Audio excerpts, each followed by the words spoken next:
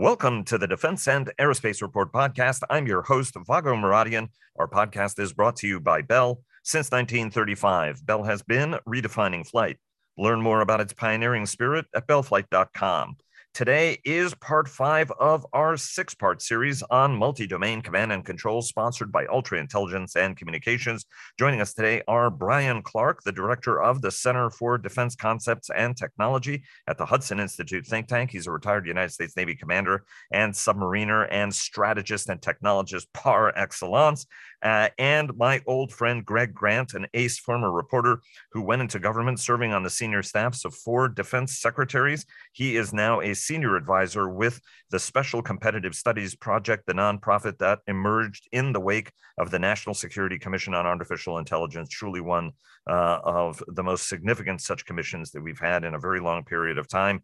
Bryan and Greg, thanks so very much. It's great having you on the program. And Greg, thanks very much for your maiden outing on the program. Thank you, Vago. Very excited to be here. Thanks, Vago. Great to be here. Before we get started, HII sponsors our global coverage. General Atomics Aeronautical Systems sponsors our strategy coverage. As I mentioned, Ultra Intelligence and Communications not only sponsors this series, but our broader command and control coverage. And GE Aerospace sponsors our air and naval coverage. Guys, thanks very much again for joining us to discuss on what has become a very long series of conversations on this topic.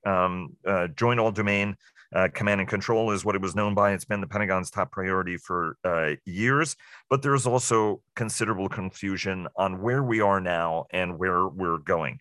The Pentagon has renamed it Combined Joint All-Domain Command and Control. That's very good news, because we were wondering whether or not there was going to be, again, the kind of disconnect that exists between the United States and its allies whenever the United States sort of surges ahead in connectivity, but it also introduces complexity to the program. The challenging piece of this is not only is there a DoD effort, but increasingly sort of underground or samizdatist service specific efforts to drive the ball forward. Then there's sort of confusing rhetoric, JADC2 or CJADC2. It's not a destination, it's a journey, which a lot of people look at as sort of a language that suggests that we're really not being serious. Bryan, why don't you start us off, because you've joined us for many of these conversations over the years, going back to when I used to have the TV show. Where does this effort stand now? And are we clear, and is the department clear about what it is that it is trying to accomplish at this point? Because the Biden administration did have a reset, I think an important reset. As Frank Kendall used to say, what is it we're trying to accomplish? Where are we? And do we actually know? Does the department know what it wants to accomplish? Yeah, Vago. It is, as you said, it's been a journey. So where we are now is sort of JADC2 originated with this idea of trying to create near universal connectivity between the forces of the different services. So, kind of an aspirational goal for being able to allow any sensor to talk to any shooter, talk to any commander. That was the basic idea. So since then, the departments realized that that's probably not achievable in any sort of realistic time frame, or budget constraint. So now we sort of evolved over the last couple of years to where JADC2 and now Combined JADC2 is increasingly about being able to integrate specific mission threads, so specific force packages, specific CONOPS that operational commanders need to employ or want to employ, to be able to deal with their challenges. So we've gone from this sort of universalist approach to now something that's much more, kind of grounded in, specific things that we think we need to do, and then we'll build out that connectivity, build out the appropriate command and control systems, and then we'll work from there, and eventually we'll expand, the amount of connectivity in the force and the amount of adaptability. That's sort of the long, kind of the broad philosophical change that's happened in JADC2. And it's reflected, it still reflects the original strategy of JADC2, which is we want to create a more adaptable, flexible, resilient force. So those are the goals, and those goals are still, what the department's pushing for, but the means by which it gets there is very different. Now it's not, we're not going to create radios that talk to every other radio. We're going to now focus on integrating mission threads, and combinations of systems around particular missions. And so there's been a bunch of changes in OSD and the services to enable that. So on the OSD side, I could talk about that. Go ahead. No. Go ahead. Sorry. So on the OSD side, we've seen within the R&E enterprise, so research and engineering, Heidi Shue has reorganized that branch to have a new Assistant Secretary of Defense for Mission Capabilities. That's Tom Browning. He is now creating an organizational construct there to use the R&E toolbox, DARPA, SCO, all these other offices, to bring in technologies that help knit together particular mission threads that the combatant commanders want to do. On the ANS side, in acquisition and sustainment, Dave Tremper is setting up this office called AI2, or Acquisition, Interoperability, and Integration. And they're focused on, once we identify useful combinations of systems, how do we go buy that? How do we go buy the pieces of that in a coherent way? And then also we've got the CDAO, the Chief Data and AI Office, and they are being put in charge of the digital integration. So making sure that the data flows, the communication links, the information can flow between the pieces of these mission threads. And Congress is now making some changes that enable that via the appropriations bill that's currently on the Hill, which provides a JADC2 funding line or funding portfolio that's given to CDAO for the purpose of this digital integration. So that's kind of the big picture in terms of what's happened over the last year approximately. Greg, you were part of an administration where sort of this became a priority. I think Chuck Hagel was Defense Secretary. Bob Work was your boss, and Bob was formulating some of the concepts to better integrate U.S. forces to make a smaller force more powerful.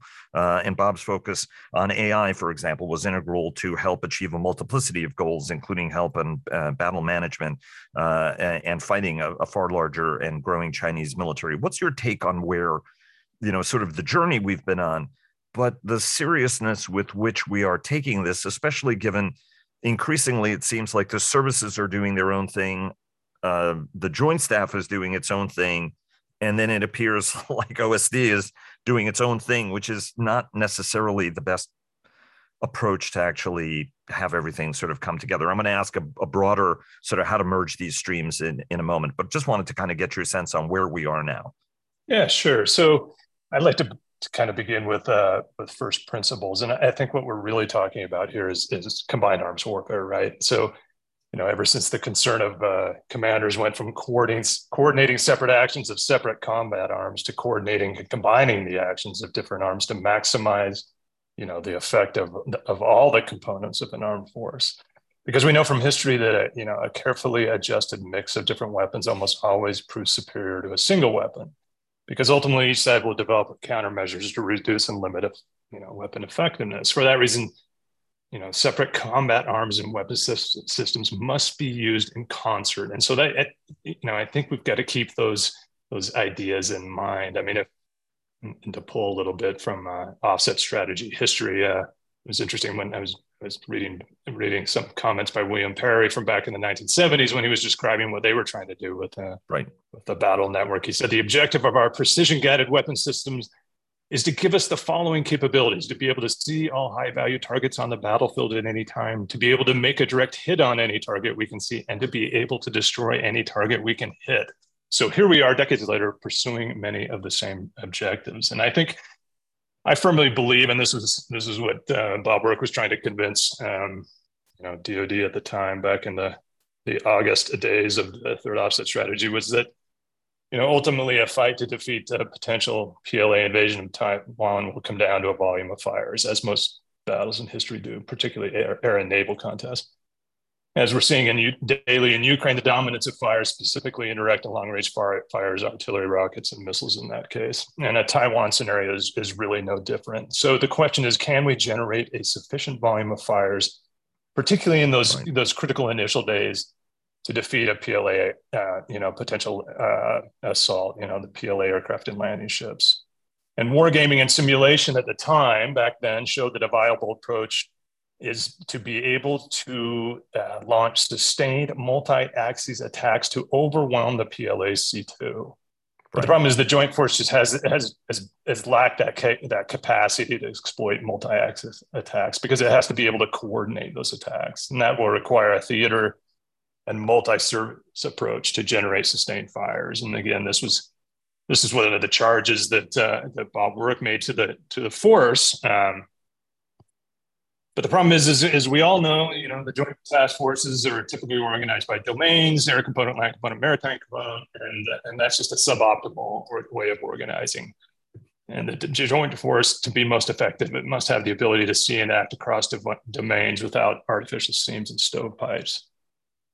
And some people will say that, we do this now, but we really don't, especially at the theater and global level. Instead, we fight in domain and functional stovepipes. If you think I'm wrong, ask someone how we would deconflict airspace between interdiction, CAS, and artillery over Ukraine if NATO is involved, and make sure they tell you the different systems they would use. You will find that at some point we are still doing deconfliction by human voice, and that just simply won't work in future fights. So I think the organizing principle behind JADC just makes tremendous sense. Of course, I think we'll get into how it's being instantiated. But by the way, I absolutely love your invocation of suboptimal. I think that was wonderful. And I want to get into this on the herding of the cats. That's going to be the question that's going to go to you, Mr. Former perched on ivory tower, Greg Grant. But Bryan, walk us through, right? Each of the services has their own plans to advance the ball, right? The Air Force has the Advanced Battle Management System. There was Project Convergence for the Army. It's Project Overmatch for the Navy. Over the years, right, alliances have formed and disbanded. Where do each of the services stand right now in what they are doing, and what does the addition of the word combined necessarily means? Because the good news, right, a lot of us had that concern that we weren't integrating with our allies and partners. Rob Bauer, the NATO military chairman, the very qualified Dutch admiral, said, "Look, we're making a lot of progress on that." It was a concern, but at least we've seemed to have addressed that going back even many months ago. Walk us through where each of them are and what the addition of the word combined means to what it is that they're doing. Yeah, Vago. So let me just build quickly on something that Greg said about, the volume of fires being really important in success in a China-Taiwan conflict. What the services are dealing with is not so much it's partly the volumes of fires, but it's also just making sure that the fires hit the right thing at the right time because of our munitions limitations that are always going to be there because we're the expeditionary force, fighting a home team. So we're always going to be at a somewhat of a disadvantage in terms of how many fires we have available to us. So when you look at what the services are actually trying to analyze and the challenge they're working through is it's all about making sure that you're doing the right weapon target pairing and that weapon is actually hitting a target, not a decoy. And so JADC2 becomes really important because I need to be able to integrate a mission thread that combines the right sensor with the right weapons platform, with the right target update platform, because something's going to have to give me that target update at the last minute to be able to make sure I hit the right target. So the volume of fires translates into an efficiency of fires almost challenge. And that's where JADC2 becomes very important, because if it was just about volume by itself, then obviously you could try to overwhelm your opponent with a large number of weapons, but we don't have that luxury. But then, shifting to the services, the services, as you said, they're kind of all pursuing their own individual efforts, which were in theory tied to the broader JADC2 strategy that the Joint Staff J6 had described and led. But now, since in the last year, they've sort of all diverged. Now they're kind of focused on individual service equities in a lot of ways. So ABMS, and I know you had Brigadier General Valencia on to talk about this, but they're focused on an architectural design, which is very innovative, but it really applies to the Air Force's way of doing command and control. So they're trying to build out a command and control or C3 architecture to support the Air Force. The Navy with Project Overmatch is doing a very specific integration of carrier strike groups before they deploy to support them more efficiently conducting comms and command and control once they're out overseas. And then you've got the Army with Project Overmatch just working on improvements to their air-land battle concept essentially from the 1980s, but looking at ways to improve their ability to do cross-domain warfare and combined arms warfare. but mainly with Army units supported by a small number of Air Force units. So it's very much service specific stuff designed more or less to support their POM development than it is to support JADC2. And that's why you see the combatant commanders getting frustrated with the speed or the efficacy or the relevance of what's happening in JADC2, and why you've seen this shift on the part of OSD to instead, let's focus on mission integration of specific mission threads around the problems that operational commanders are facing. We'll build that out, and then we'll eventually get to this more universal connectivity that the original vision aspired to. So you've really got two parallel efforts. The services are doing something to support their own equities and interests. OSD and the COCOMs are working a different path to focus on what COCOMs are worried about. And I think we're probably going to see both these paths carry on over the next several years. Greg, I mentioned your ivory tower perch, and your case, right? Your first principles case was spot on the mark on why it is we need to do this and why it's got to be a priority. Each of the services are doing things to move the ball forward, right? To improve that kind of secure connectivity that we need to help make the magic happen. But at the same time, you need leadership, and sometimes very tough leadership, to drive the ball, right? Bob Work tried it. The criticism of Bob was that he was brilliant, but sometimes not as brutal as he needed to be without being too critical, right? Always seeing the merits of, okay, I get that point. I understand it, as long as, you're moving the ball forward. What's it going to take from a leadership perspective to get the kind of focus you need to basically herd what can be very headstrong and occasionally quarrelsome cats, and get them moving in the right direction, and doing it at speed? I mean, I think time is the most important factor here. And I just get this sense that absent, it's great to try to let 1,000 flowers bloom, but at some point somebody's got to drive the process forward. No, I totally agree. And I did have the opportunity to serve under a few different secretaries of defense, and all of whom had very different management styles. And getting to your point of, this there absolutely has to be top-down direction. And I would say the model to emulate, as ruthless as it could be, was that of Robert Gates. And as we all know, he famously fired the leadership of the Air Force when they were not, towing the line of where he wanted the services to go. But I just think that you really, at some point, are going to need, some really strong top-down direction. Now, it's interesting. That was when Bob Work was, and Bob Work is such a nice guy, but when he was before he was kind of launching the third offset strategy effort, he was meeting and talking with a number of the second offset strategy folks, and that was one of the primary lessons that they tried to drive home with him, is that, look, to get anything done, and especially something that's the muscle movements you're trying to make, you absolutely must have that top-down direction. And as we all know, that the huge challenge, right, in acquiring JADC2 or making progress in JADC2 is just the current DoD construct. The services control most of the budget authority, so we kind of rely on the services to work together to make JADC2 a reality. Now, my understanding of what DoD CIO is doing is focused on distributed cloud capability, which is critical to enabling JADC2, but it's not all that is needed.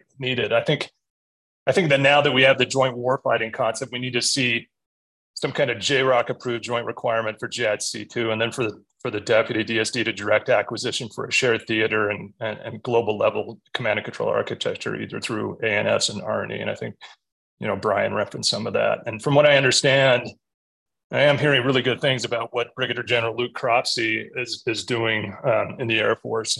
He's probably got the best domain agnostic architectural approach within government. Outside of government, I think Anduril is probably the leader, though I could be wrong, as I'm sure I've not seen everything. And then, R&E has some projects that, the original DARPA project, Assault Breaker 2 has got some components to this. There's a lot of command and control pieces out there, but you ultimately need some integration. And I think that's where R&E can provide some real value as an integrator. And one of the most important things they can do with this, it emphasizes at this stage, is clarity of purpose and desired end state. Define and focus exactly what we're looking for, what we want out of JADC2, with an emphasis on, and then Bryan's hit these points as well, with emphasis on improving sensing and decision-making at speed and effects, and planning and engagements at speed and scale. And then build it from the bottom up with top-down guidance, where you leverage the service initiatives and their legacy programs fielded today. And Bryan mentioned the COCOMs, and I actually think what's going on out of Indo-PACOM right now is really, really interesting, what they're doing with joint fires. And it's probably the right approach for now. I mean, there are a lot of good service capabilities that will come online in the next few years. Just right now, there's not a lot out there that can bring together that whole common operational picture that that Admiral Aquilino wants for persistent targeting. And to be able to see echelon 1 through 4, such as, what's a loadout on a carrier task force, and what weapons are available, where the ships are, how prepared are they to carry out ops. The Navy does this ship for ship, but there's really no way to do this at the joint level. Similar with the Army readiness of different units in theater. And Bryan emphasized the munitions challenge, and this is going to be a problem going forward, because so many of these weapons are going to be theater level decisions. Weapons such as PrISM and some of these others. So the theater commander just doesn't have a good visibility on weapons and status of forces, and that's even more important. With the munition stockpile situation that we have. So, Admiral Aquilino, he's going to need that info across all echelons, so he can make very tactical decisions of when to engage. And some might think that's probably a bad idea, but he in the initial days of any kind of a conflict with putting up against a nuclear armed adversary, you're going to need to be able to control escalation, and then ultimately as things kind of become more dynamic, then begin to delegate down and let distributed ops kind of take place. But we need those networks that can handle denied environments and understand a commander's intent. And a lot of that, and too much of that, is done by chat today, and not a lot done by machine to machine. To get speed, you really need machine to machine, and there's too much reliance on deliberate planning and not enough reliance on dynamic planning. And that's one of the interesting insights, I think, coming out of Ukraine is the Russians' inability to do really any kind of effective dynamic targeting. It's a real weakness. Great point, Greg. And I was reminded, you mentioned the Russians, and you talked about Bill Perry in the second offset. The Russians' discussion of a reconnaissance strike complex was actually them describing what it is that we were doing and demonstrated in the first Gulf War, right? This sort of unprecedented ability to sort of see things, see them through sandstorms, to be able to strike them and with precision in a way that really was revolutionary in the history of warfare. The trouble is, everybody else now has benefited from that technology, and if you can see it, you could strike it, and you can potentially kill it. We're sort of just briefly, Bryan, on the leadership point, right? From your standpoint, what's it going to take to kind of get us there? Because we're now in the back half of the administration, and it makes it harder to do a big lift at this point and crack a whip, right? I mean, for better or for worse, and there was a lot of criticism of Secretary Gates's techniques, or whether or not it made sense to fire the top two guys in the Air Force who were talking about the importance of getting ready for China as well while they were fighting the current war. What's your sense on what's it going to take? And is the current organizational structure sufficient at an assistant secretary level, or do you need, stone cold Lloyd Austin to, start to break some backs and crack some knuckles in order to try to get the ball moving more? To Greg's point, there are some great work going on out of the COCOMs in terms of looking at how to establish the level of connectivity they need to support particular operations that they need to do according to their expectations and plans. So like the work that Indo-PACOM is doing with the Joint Fires Network, being able to kind of build out what's necessary to deliver the rate and the type of fires they need at different times in a conflict with China. Should be driving the services to make the required investments. And as you said, I mean, that doesn't happen necessarily. Like I said, the experimentation that services are all doing around JADC2 is is oriented around things they want to solve for their own, equities or their own, service-led initiatives.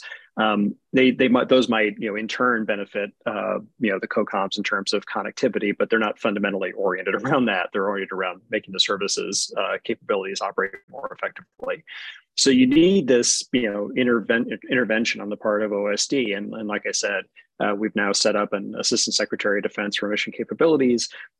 We've established some offices in ANS, and we've also got the CDAO that are now empowered to go, intervene here and be able to knit together these effects chains, that the Joint Fires Network requires, for example. The challenge will be, these investments are normally, something that doesn't benefit the service. It's some connectivity or some command and control tool that helps the, one service talk to another service, or it helps go across domain. There's no benefit to the, that's not a service equity that's going to be serviced there. So, the services are not incentivized to make those kinds of joint investments, that the glue that would hold together a mission threat or a kill chain. So, either the OSD offices are charged with spending that money themselves, which is what's going to happen, I think, as part of the appropriations bill that's currently on the Hill. Or, OSD directs the services to make these investments against their will.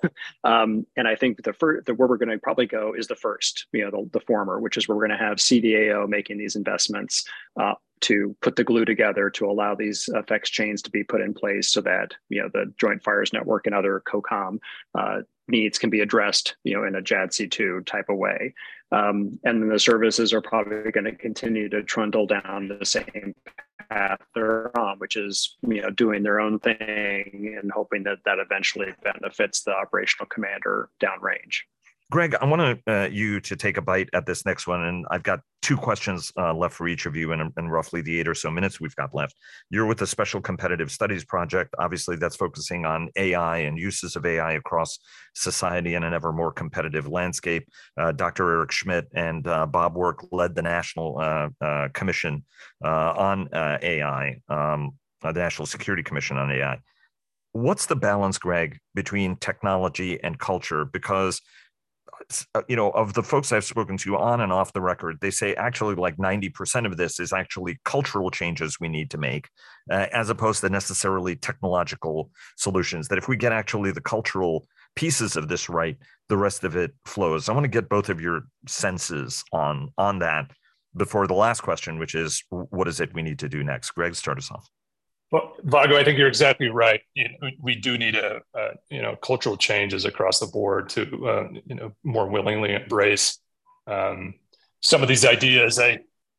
You mentioned, mentioned some of the Cold War luminaries talking about this, and it's interesting to look back at some of the things Andrew Marshall was saying back in the 1990s, where he was saying he was looking at what a revolution in military affairs would really look like. And he identified the two main components, first being long range precision strike. But second, the information dimension becomes increasingly central to the outcome of battles. And we're just seeing that take place now. And, he said this in the late 1990s, and not by accident. I don't think that, China's Academy of Military Sciences, Science and Military Strategy, a few years later, it comes out with identifying information as the key target in modern warfare. And, again and again in war games, we were doing it in DoD back in the day. It illustrated that the fight for information dominance was central to each and to all scenarios. And let me just make, I want to make an interesting or an important point on culture. I hope that the services, I hope DoD is really taking advantage of gleaning lessons from what's coming out of Ukraine right now. I mean, it's emerged, the fighting there has emerged as a really unprecedented opportunity to glean vast amounts of data about how weapon systems really operate. I mean, I go back to a quote Frank Kendall made recently where he said, one of the big unknowns with weapon systems today is just how they will perform against the enemy system. Will they work as advertised? And we're just seeing, this example of in Ukraine, or daily on how people, interact with machines, how they behave under fire. It's an enormously valuable resource for weapon system development and cultural development. It's become really a critical proving ground for new military technologies and a crucible of innovation, both at the kind of the tactical and operational level. And I really, really hope the DoD is gleaning many, many lessons and pulling as much data out of there, because I mean, look, we've got the Russians are unveiling, their most valuable capabilities, their war reserve capabilities, particularly their electronic warfare systems. I mean, we're seeing them using what would be the most, the jewels of the crown, if you will. So that's that's just one of my hopes, is that right. we can pull those lessons into today.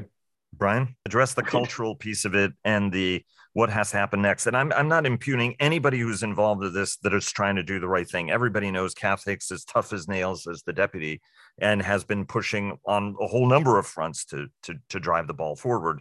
It's just that, the concern is that irrespective of how hard people are working this issue, we're still not moving as fast as we need to be moving. Go ahead. Yeah, so I think I would argue it's maybe not so much cultural as just having the appropriate organizations and processes that kind of incentivize and drive the effort. Now that might be characterized as culture, but I think there's some mechanics you can put in place that would make JADC2 implementation happen more effectively without having to change the culture of the entire DoD. So I think going forward, we really need to incentivize those that do capability development to satisfy the kind of near-term needs of the combat commanders. And as Greg was saying, in Ukraine, that's exactly what they're using as the forcing function: is what does the operational commander need? How do I put that together as quickly as possible using the tools that are available, both commercially and militarily? So in the DoD, we could see the same thing. The technologies are available today. The need is very urgent, as we've heard from many commanders about how China could be a near-term problem. So we can't wait for a long-term solution to this near-term problem that China poses. So orienting the effort around the near-term efforts within OSD to deliver the glue that knits together service-delivered systems to be able to support the combat commanders' mission threads. You could organize and create processes to do that. I think the DoD is already starting to do that with what they're doing with CDAO and the AI2 office, and with the Mission Capabilities Office over in R&E. The key will be getting the services on board so that this is not OSD knitting together the services things that they do on their own, but instead the services are starting to orient their own JADC2 efforts towards the combat commander's needs. I think that's the fundamental change that needs to happen: is Project Overmatch, Project Convergence, AVMS all need to be reoriented towards what is NAVIR or NAVCOM need, or not NAVCOM, EUCOM need, what is Indo-PACOM need, and how do we orient our efforts in that direction rather than trying to satisfy long-term service equities. So that's the fundamental changes on the service side. But on the OSD side, I think they're creating a lot of the capabilities you would need to get that glue in place. We have a minute left, so each one of you are going to get 20 seconds on this.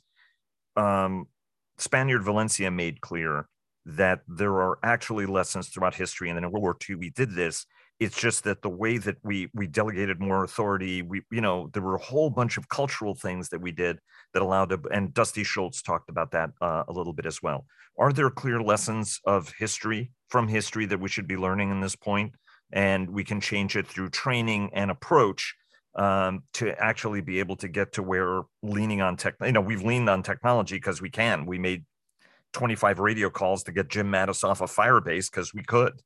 Absolutely, there's lessons from history. I mean, these we have to understand. These are age-old problems. I mean, you go back and read the history. You go back to World War II, for example, and it's just one inter-service rivalry clash after another. I mean, it's particularly in the Pacific theater. The Army Air Corps' opposition to the Navy's strategy, and MacArthur wanting to do his own thing, and Nimitz and opposing what MacArthur's trying to do. I mean, this is as old as history. But one point I'd want to make just as we move forward on JADC2 is we just have to make sure that we don't look at it as something that will solve all of our warfighting problems through technology, or I hate this phrase, lifting the fog of war, because fog and friction will exist despite JADC2.